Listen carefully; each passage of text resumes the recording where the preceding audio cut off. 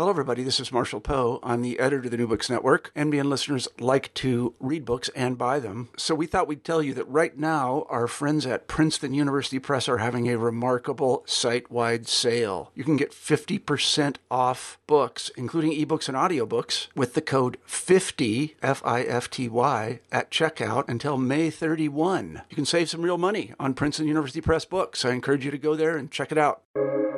Welcome to the New Books Network. Hello, everyone, and welcome to New Books in South Asian Studies, a podcast channel on the New Books Network. I'm Sneha Navarapu, the host of this channel. Today, I have the pleasure and honor of being in conversation with Kareem Khubchandani, the author of the exciting new book, Ishtail, Accenting Gay Indian Nightlife. This book was published by the University of Michigan Press, and it dropped less than a month ago. Either way, it's very, very hot off the press and has a really popping book cover, I might add. Kareem Khubchandani is Mellon Bridge Assistant Professor of Theatre, Dance and Performance Studies and Women's Gender and Sexuality Studies at Tufts University. Welcome to the show, Kareem. So glad you could take time out to chat with me today. Thank you, Sneha. I'm super excited to be here. I love your scholarship, and I feel really lucky to be in conversation with you. Well, let me congratulate you on your first book, and what a book this is. Very few academic books are page turners, and this certainly is one of them. Wow. Some parts of the book were actually so vivid that I felt like I was watching a film. So again, major congratulations. Oh, thank you. Yeah. Well, I thought we could start off with getting to know you a little bit better. Perhaps you could tell us a little bit about your journey into academia. Sure. So academia was never sort of an aspiration or a goal. It wasn't part of my life plan, I guess, when I was a younger person. When I finished college, during college, I was very scared to leave the sciences behind. I wanted to be a chemical engineer, and then it's like, well, I kind of, I'm more of a humanities person, so let me go to psychology because it's still a science. And then I went to education because it's applicable and there's a job that it would lead to. And I ended up as a sociology and anthropology major, but I still couldn't commit to the arts. And I ended up working as an administrator at a small liberal arts college. And just to pass the time, I would choreograph for the South Asian students there.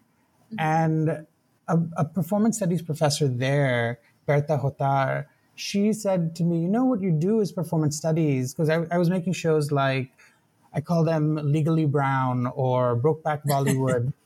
Right. But she was seeing what I was doing, and she said, there's theory behind performance. And I was like, I don't understand. And she said, well, you can go to school and figure it out. But I don't come from a family of academics. My parents, one of my parents finished high school, the other didn't. So I didn't have this familiarity with what academia entailed other than having gone to college myself. So, I entered grad school just to learn more out of curiosity to think about Bollywood and queerness and nightlife. And that's where the book comes out of my dissertation project. And I sort of ended up in academia by a happy accident and through someone's advice and a lot of mentoring and coaching. And yeah, and I hope that answers the question. Yeah, absolutely. That's a really interesting journey into academia, if I may say so myself. Yeah, from Bollywood choreography to writing a book, Yeah. That is very unique. It's the first that I've heard of something like this. But I was hoping that you could tell us how the book was conceived then, and what's the story of the book. So the field site I had thought about writing about for the book when I wrote my application to graduate school was New York. In New York, there's a party called Desilicious, and it was the first time I'd gone to a queer Bollywood night when I was 19 years old. And I used to go to those parties often, and I was really moved by the drag performances that happened there. And so that even though I went to school in Chicago, I was thinking, okay, I'm going to be moving from middle of nowhere New England to Chicago, and I will be surrounded by queer South Asians, and there'll be a nightlife scene, and that'll be the place. And there wasn't one. when I got there. There was an organization just forming called Trikon, and Trikon Chicago. It's sort of a franchise of a Bay Area organization. And they said, hey, we need to start a fundraiser because they were a brand new organization. I was like, yeah, let's throw a party like they do in New York. And they said, okay, you organize it. And I said, and we have to have drag queens. And I couldn't find one, so I became one. At that first party, I went to the closest makeup store by my house and bought whatever I could. And I ended up, in whiteface, basically. And bought a cheap wig and did Bidi Jalile, and I did MIA's Paper Planes, trying to appeal to multiple audiences. But what came out of that was, organizing the party, performing in drag really situated how I created a field site for me and situated how I looked at the field from the position of the organizer and performer as opposed to an attendee as I would have if I had been looking at Desilicious. So that's where one field site was sort of developed. But the other thing that happened was when I started talking to my friends who were coming to these parties, they would say, it's so great that we can do this and we can be here, we can be together, and we can be in drag and have all this fun. And of course, it's so sad they don't have that in India. Mm-hmm. And I was like, no, I'm sure it's there. And my parents live in Bangalore. They retired in Bangalore, and on visiting them, I've seen like on apps that there are ads, people messaging me with ads about like a party or something like that. So I went to Bangalore and found that there's a really fantastic scene there. But what finally emerged out of all of that, of moving across borders, was that I was running into some of the same people at the parties. Mm-hmm. I was actually, I'd see them in Toronto and then I'd see them in Bombay, or I'd see them in Hyderabad and I'd see them in Chicago. Or I'd be in Chicago and someone would say, hey, my roommate is actually coming to do a training there. Can you take him out? So the book ended up being a transnational study of this global professional class, mm-hmm. and how queer men use nightlife as a place to explore politics, to be inside of politics, to rearrange aesthetics and politics simultaneously. Mm-hmm. Yeah, and the book is, for our listeners who may have not gotten a chance to read the book yet, the book is a rich ethnographic exploration of performances of cultural differences in gay nightlife spaces in Chicago, Bangalore, and other global cities, as Kareem has just told us himself. And very persuasively, you show how the nightlife is a productive window into how political economies live in and on the body. But before we get into the meat of the chapters, let's start with the most pressing question of all, one that grounds your book conceptually. What does the title of the book mean? What is Ishtail? Ishtail, so it's a word I grew up hearing, and it's basically accented style. It's the way some Indian people would pronounce style. Mm-hmm.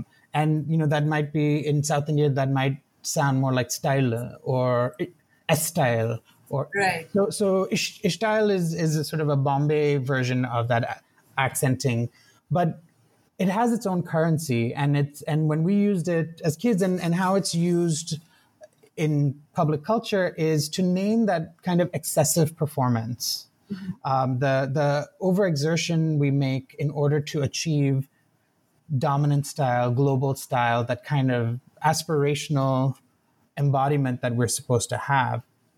Mm-hmm. And so I'm thinking about Ishtail on its own terms as a South Asian idiom to mean that excessive performance of modernity, but also thinking about it as accented style. So I can think about how the accent becomes a way of analyzing cultural difference across a number of scales, because our accents change when we move, mm-hmm. The same accent can signify a city, a region, a country, a continent.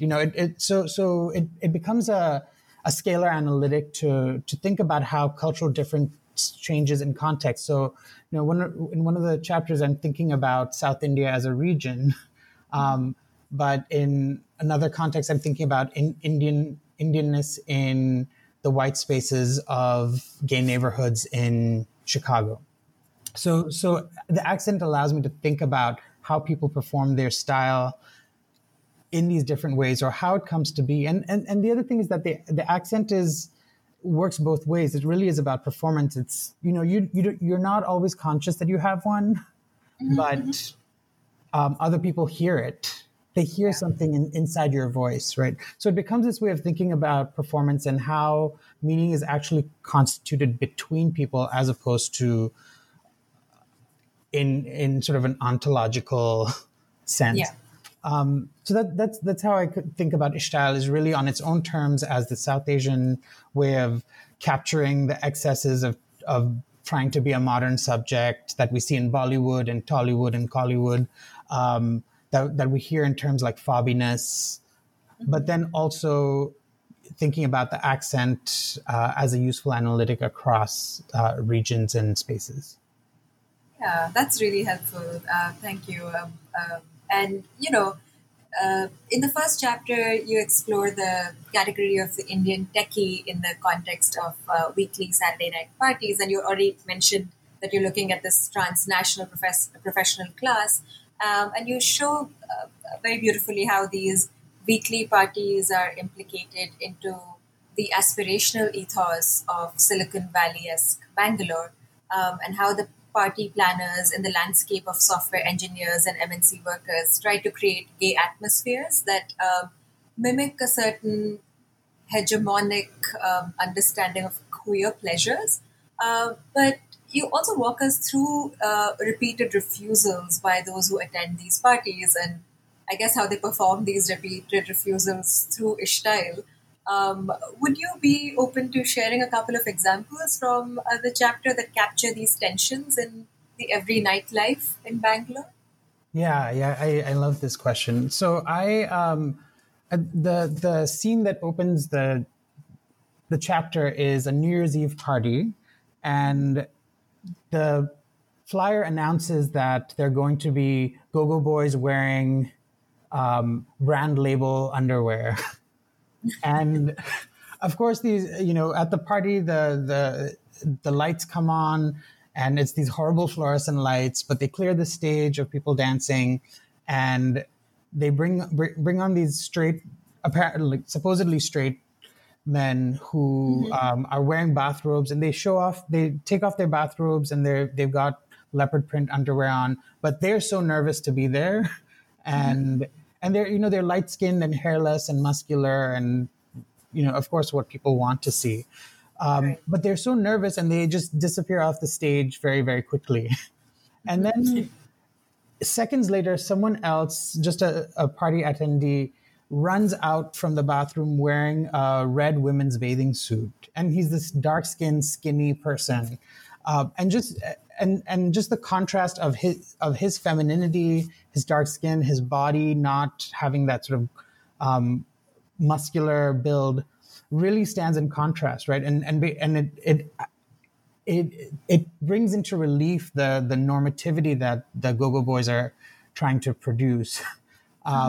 And then also the song that's played right after that was the song Chikni Chameli had just been released, and people went wild for it. But all these like fat men got on stage, or fat and like non-muscular bodies got on stage, and some of them ripped their shirts open, inspired by the Go-Go Boys, but they didn't have those bodies.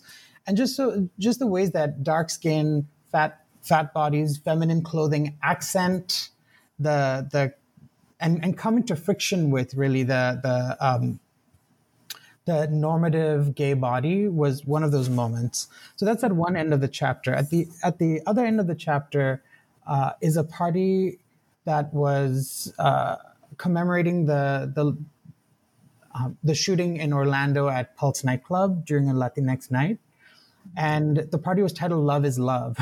And so Love Is Love is the most mainstream way of sort of performing gay rights. It's Lin-Manuel Miranda saying, "Love is love is love." It's so wishy-washy in some ways. But they had said in the invitation to that party that there will be a moment of silence.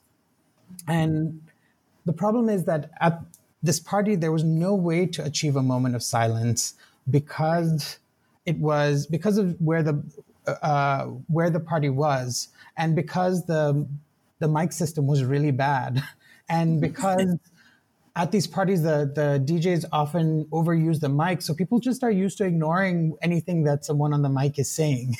So, so again, this is one of those moments that it's supposed to look like that mourning of that somber moment that mourns something that happened in the U.S., but in this context, it just can't happen. And there's, while I was at that party, I opened Grindr, and someone had a torso picture, and again, it wasn't a muscular torso, but he had a torso picture, and it said, "We are all Orlando." Instead of W-E, it was the letter V, right? And again, that's the accent showing itself, right? He's performing his attachment to this global gay sensibility, but the slippage between we and V suggests that there's always an accent at play that doesn't allow for a smooth performance of that dominant cosmopolitan queerness. Yeah, that's so beautifully put, and I love that you gave us the two examples that really bookend the chapter and bring out the range of the sorts of attachments and refusals at play. So thanks for that. Chapter 2, which was, by the way, my favorite, shifts the focus from this transnational imaginaries to the local and regional politics. The chapter very persuasively decenters Section 377, the law that has often anchored legal conversation around the queer Indian movement. In this chapter, instead, you show how the ban on social dance enforced in Bangalore from 2006 to 14 shaped nocturnal socialities. Could you share with our listeners how and why paying attention to the ban on social dancing enhances our understanding of queer citizenship in India and beyond? Yeah. So I'll start with 377 very briefly and just say that, the 377 is the statute against sodomy that and that has been at the center of India's LGBT rights movement and has gotten the most publicity as activists and lawyers argued against keeping it in the penal code. But day to day, the ways that LGBT life is policed, and specifically by the state, is through the healthcare system, and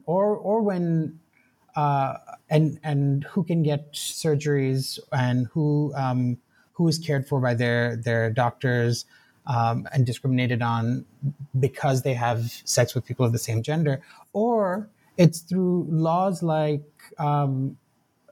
harassment laws or public indecency laws. So there's an example of activists handing out flyers about safer sex, and they were accused of sexual harassment. Or hijras are often accused of kidnapping when they take in young people into their hijra kinship systems. So it's not necessarily through 377, but it's through all these other legal formations that LGBT people are policed. So I think in general, it's important to decenter 377 as the way we think about the relationship between law and LGBTQ subjects in India. The ban on dancing was something that emerged out of Karnataka and Bangalore's specific anxiety around the trafficking of women into dance bars. And it was a moral panic, and we understand that moral panics work on discourse and not necessarily on truths about people being trafficked. It was really these were women who were migrating from different parts of India and into Bangalore, and it created these anxieties around who are these women performing sexually for men in public spaces like dance bars. And so there was a ban on dancing instituted, ban on social dancing. So you could still go to concerts and such. But that comes to affect gay men's access to pleasure. But it also affects various kinds of sex workers and transgender dancers and cisgender women migrants. So moving to think about the ban on dance instead of 377 suddenly puts gay men who love to party, who are getting a lot of pleasure and reparative joy from dancing, as I try to demonstrate across the book. It puts these gay men in the same bracket with these other vulnerable subjects. And 377 isn't able to do the same thing. And so we start to use the sort of a common term, we start to think intersectionally about who is made vulnerable by the state by thinking about dance. The other thing that this chapter is trying to do is think about the law as an aesthetic practice. And this is something I'm taking from Joshua Chambers Letson and his book, A Race So Different. But there are people deciding when we're dancing. So dancing is not allowed at the nightclub, but the bar owner may come over and tell someone to stop bopping their hips or just stop shaking their shoulders. So people become arbiters of, when people can become arbiters of what is dance, they suddenly become arbiters of the law. And so the aesthetics and law, I think, have a really important relationship that's staged through the ban on social dance, because people can decide this is dance and this is not. And so I try to point to some of the ways that my interlocutors are working within these limits placed on their bodies to find pleasure and to be silly and to have a great time, but also always wrapping that story into, well, who else is affected by this law? And how can we think across more bodies, think about vulnerability across more bodies than just the gay men's claim to vulnerability? Yeah, thanks for that. I mean, I really enjoyed the chapter precisely because it does it's such a refreshing take, I guess, on law and vulnerability, as you pointedly put it. In the book is in 3 parts, and the first 2 chapters are the first part, and in the second part, you take us through the gay neighborhoods in Chicago, and you show us how your interlocutors become desirable, and in doing so, they complement and reify whiteness. You show us how South Asians performing racialized labor seem to make desirable homonormative partners, and you argue for the efficacy of thinking about oral narratives as performances. I was hoping you could tell us a little bit what thinking about oral narratives, performances, and desirability does to our understanding of interracial relations and sexuality. Yeah. So broadly, that chapter is insisting on thinking about performance in interracial desire in three ways. One is what Greg Mitchell has called performative labor, that in enacting, in trying to stage desire, in trying to be attractive, that we invoke the performativity of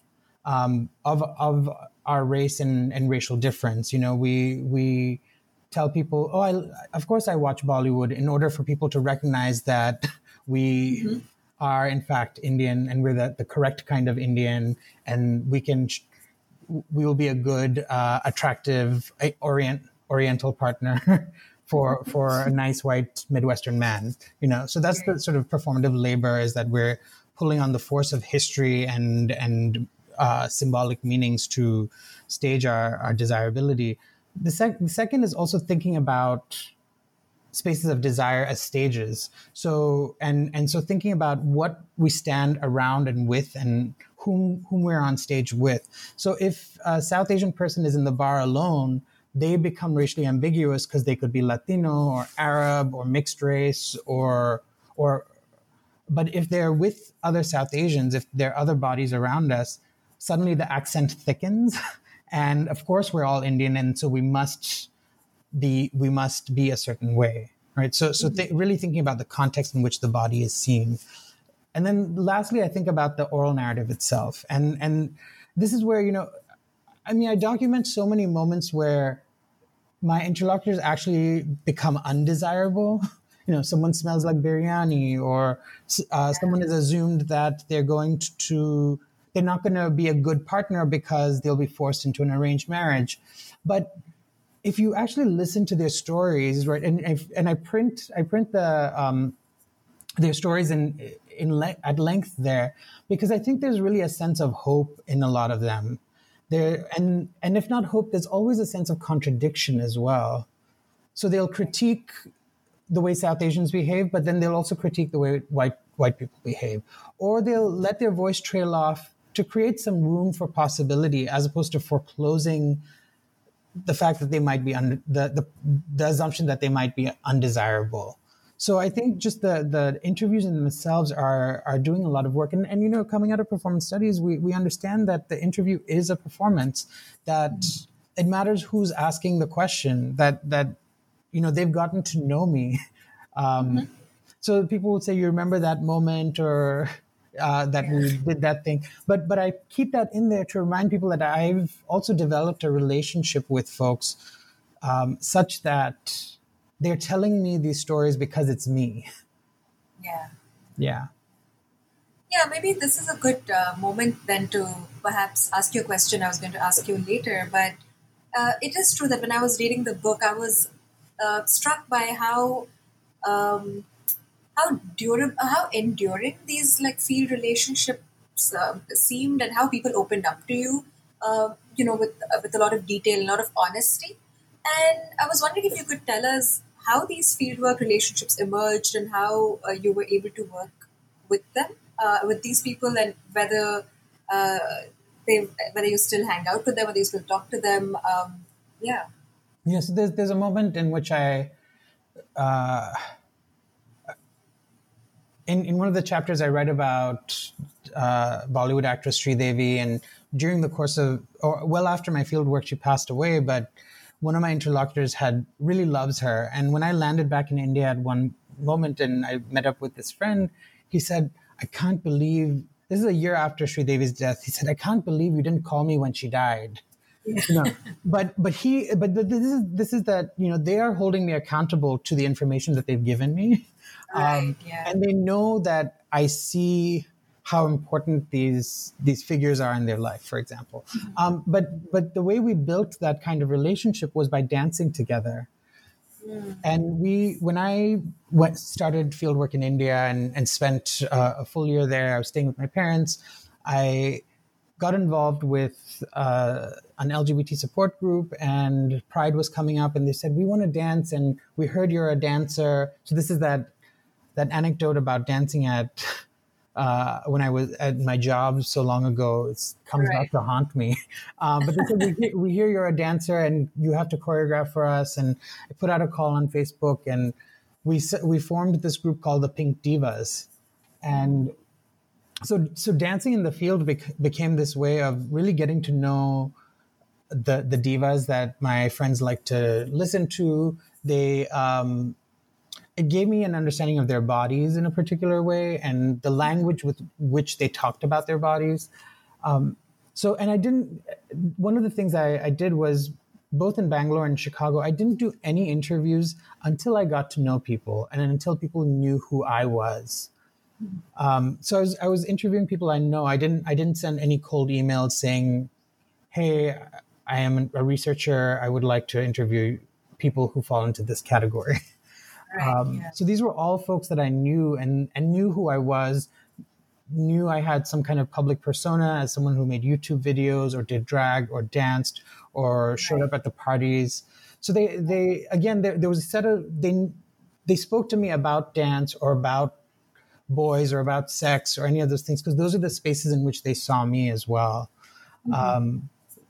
In Chicago, where I performed in drag regularly, drag was also this way of people coming up to me and saying, I want to do it too, right? I became a mother to several of the people I interviewed. It's so we have these intimate relationships.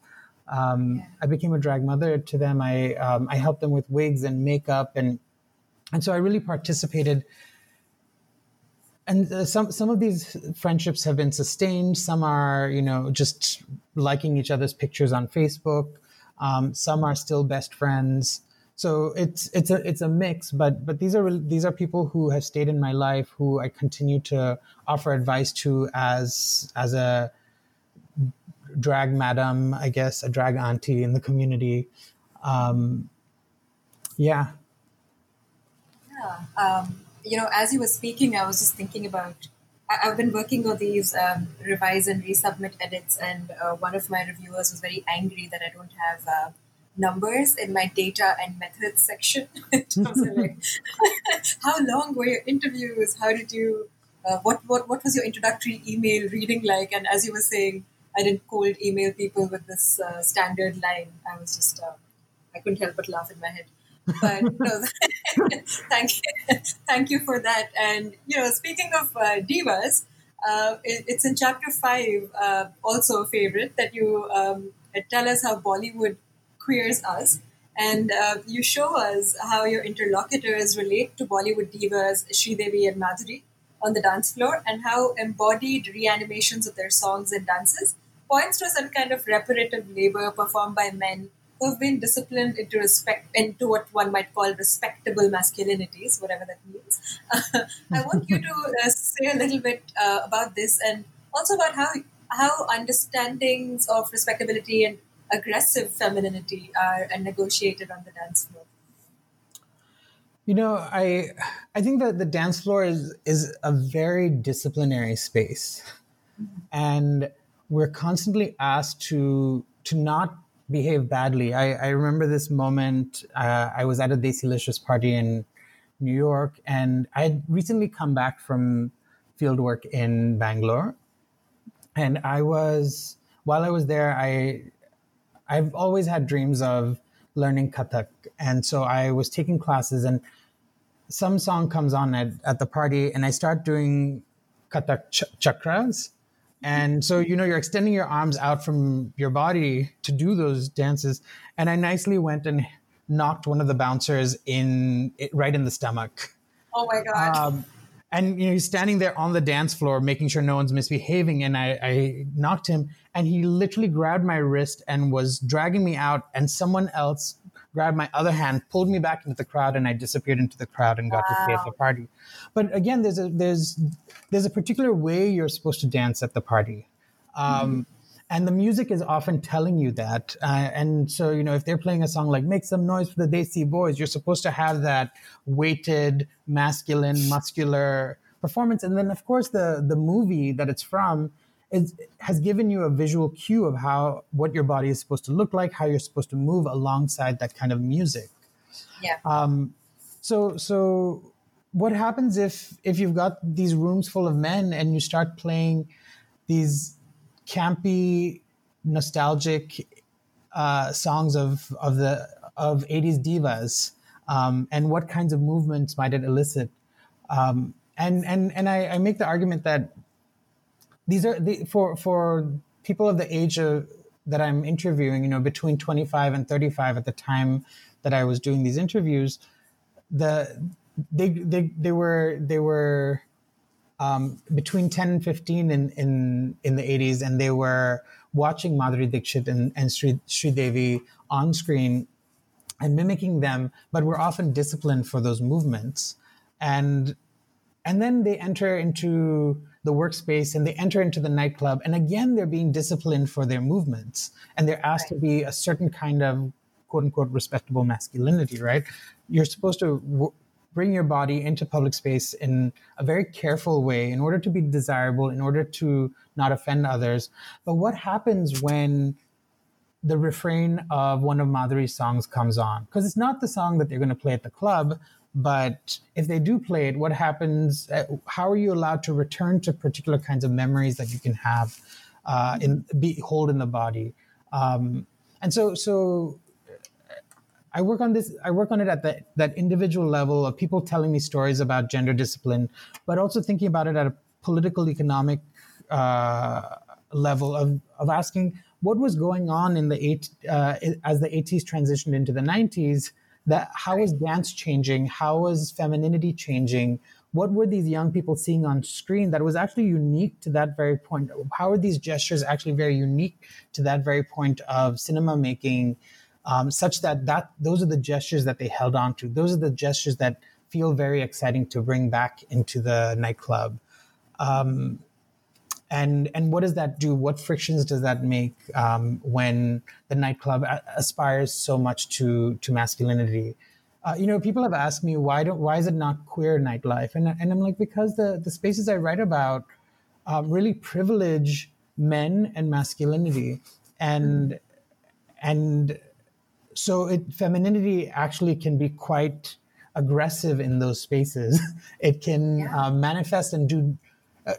As an accent, right, it comes into friction with the dominant understanding of what's supposed to happen in that space and can produce new worlds and fabulate new kinds of experiences.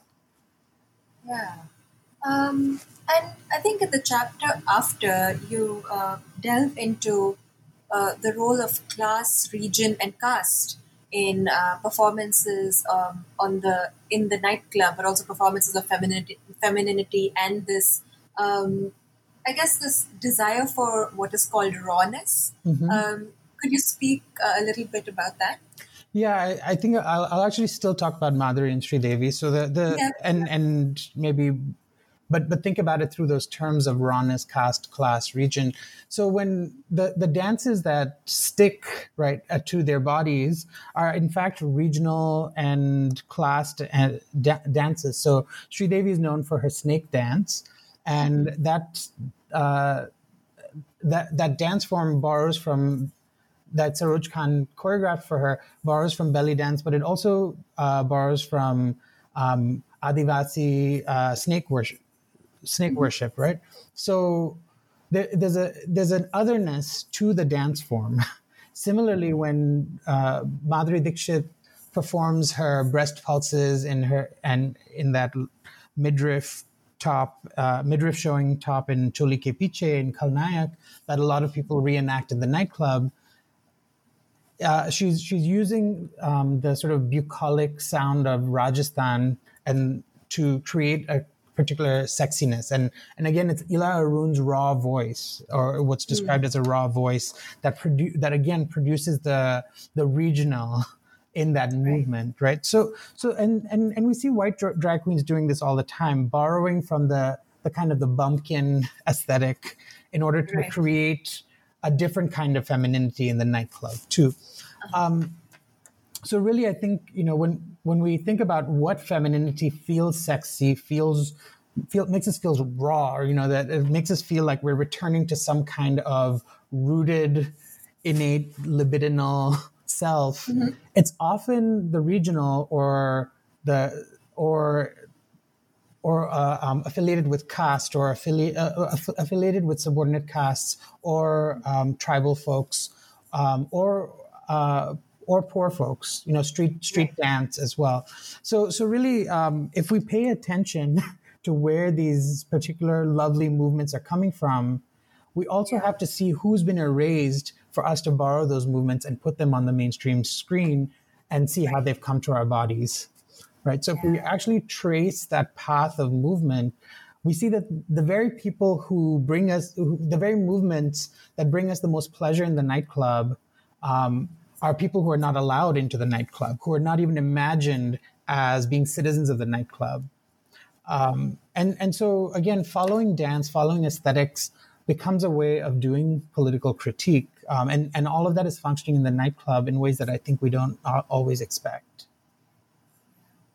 That's really provocative, and it makes it, it's like one of those explanations that once you point out, it's just so obvious, but like, I hadn't seen the world that way till you put it into words, and then I was like, "Oh, of course!" Like, but it's not. But I'm not saying we shouldn't do those movements. Right. And I think that's really important. Is like, but I think that the nightclub is actually a place to engage and try on and mess up and have fun and make worlds and so I think I'm also trying to be capacious because the people I write about are in fact lonely and struggling and sad and Right.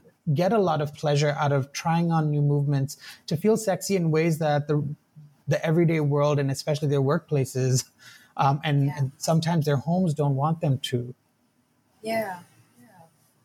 And speaking of people having fun, this is something that you and I have talked about in the past, and you've written about it elsewhere. But there is this like link between fun and research, or pleasure and research, and I'm sure you've heard this a lot. That your project is, like so much fun, and I'm sure it does get irritating at times because often this comment is made with a very mocking tone that upholds some kind of false binary, like, oh, what a fun project, as opposed to a serious one that is going to make a difference or is like overtly political or some such. I was curious to know how you, as a researcher, think about fun and pleasure in and off research. Yeah, it's a great question. I think that in a lot of ways, the book is working very, very, very, very hard to tell you, look, politics are happening here. Look at there's all this movement and style and so much is happening, but look, here are the politics, right? And this is work that I felt like I had to do in order to give the book seriousness, because I was worried that it would look too fun, because people when I tell people about the project, they say exactly what you said. They say, oh, that must have been fun research. And it's working on the assumption that research should not be fun, and that, but it's also it's imagining the researcher as not having a body. They're thinking of researchers as people who sit in archives and forget and don't have bodies. But when you sit in archives, right, when you're sitting and working all day, you get body pains and aches. And Right. when you sit and write for hours, your body is actually involved. And if we don't take the body seriously in research, whether it is, we'll actually damage the very tools that allow us to enter, whether it's an archive or a nightclub, right? So I think we have to take our bodies really, really seriously in research and consider the body's pleasures and fun and restorative care for the body in all of those ways. But also sitting and reading some old ass documents is very fun. Right, yeah. You get to laugh at the old spellings of things. You get to be scandalized by the gossip that people were sharing in letters. There's a lot of joy there. But yeah, I had a lot of fun, and I also was body shamed often, and I was people laughed at my drag and my femininity and told me I wasn't a good drag queen, or that, and I felt undesirable a lot of the time. Like, going to the club is hard. And it was work, right? And I made myself again vulnerable in those ways. But I say this early on in the book, that I'm not ambivalent about nightlife. That it can do both, but it is actually a really magical place. And I'm feeling its loss, and I'm feeling its absence in social distancing land. And I fully embrace the fact that my research was fun. I want it to be fun. I want my next research project to be fun. I want to have a good time, because this is my work and my career, and I don't want to be bored by it. Yeah, I mean, that sounds fair enough, honestly. But also, I think a lot of the conversation around embodiment and research emphasizes injury, pain, harassment, or suffering, right? And we are encouraged to write about those things, but I'm yet to come across, I mean, apart from the awesome special issue that you've written for called Maza, I'm yet to come across much work on fun as a method, I guess. And the way you talked about dancing and how it helped you make these, or it enabled or made possible the fieldwork relationships was a great start in that direction, I think. But thanks for being candid and honest through the book. I really appreciate it. It was, as they put it, hashtag goals. Great. And again, it wasn't, I didn't feel, in writing, I didn't feel like I was performing my vulnerability and exposing myself. I mean, this was just really the gift that other people had given me. They taught, being in the field taught me a lot about how my body moves and what I'm conscious of or not. So it was field work. It wasn't just these moments of me pouring myself out in order to be vulnerable. It really was just part of the dialogue that was emerging with me and the folks I was with. Yeah. And I mean, I think that comes across really clearly. And okay, well, this has been such a great conversation, but before I let you go, I would love for all of us to know more about what you're working on currently and what we can expect to read by you in the near future. Yes. So I am working with two very amazing colleagues, Kemi Adeyemi and Ramon Rivera Cervera. We've been editing an anthology titled Queer Nightlife, and it should be coming out next year from University of Michigan Press. And the content in it is just beautiful. It centers non-Western and Black, Indigenous, POC takes on nightlife all over the world, all over the US and North America, and is organized in the shape of the night. So we start with getting ready for the night, and then inside the club and on the stage at the show, and then after the night. So the chapters are arranged to follow the trajectory of the night. So that's the Queer Nightlife anthology.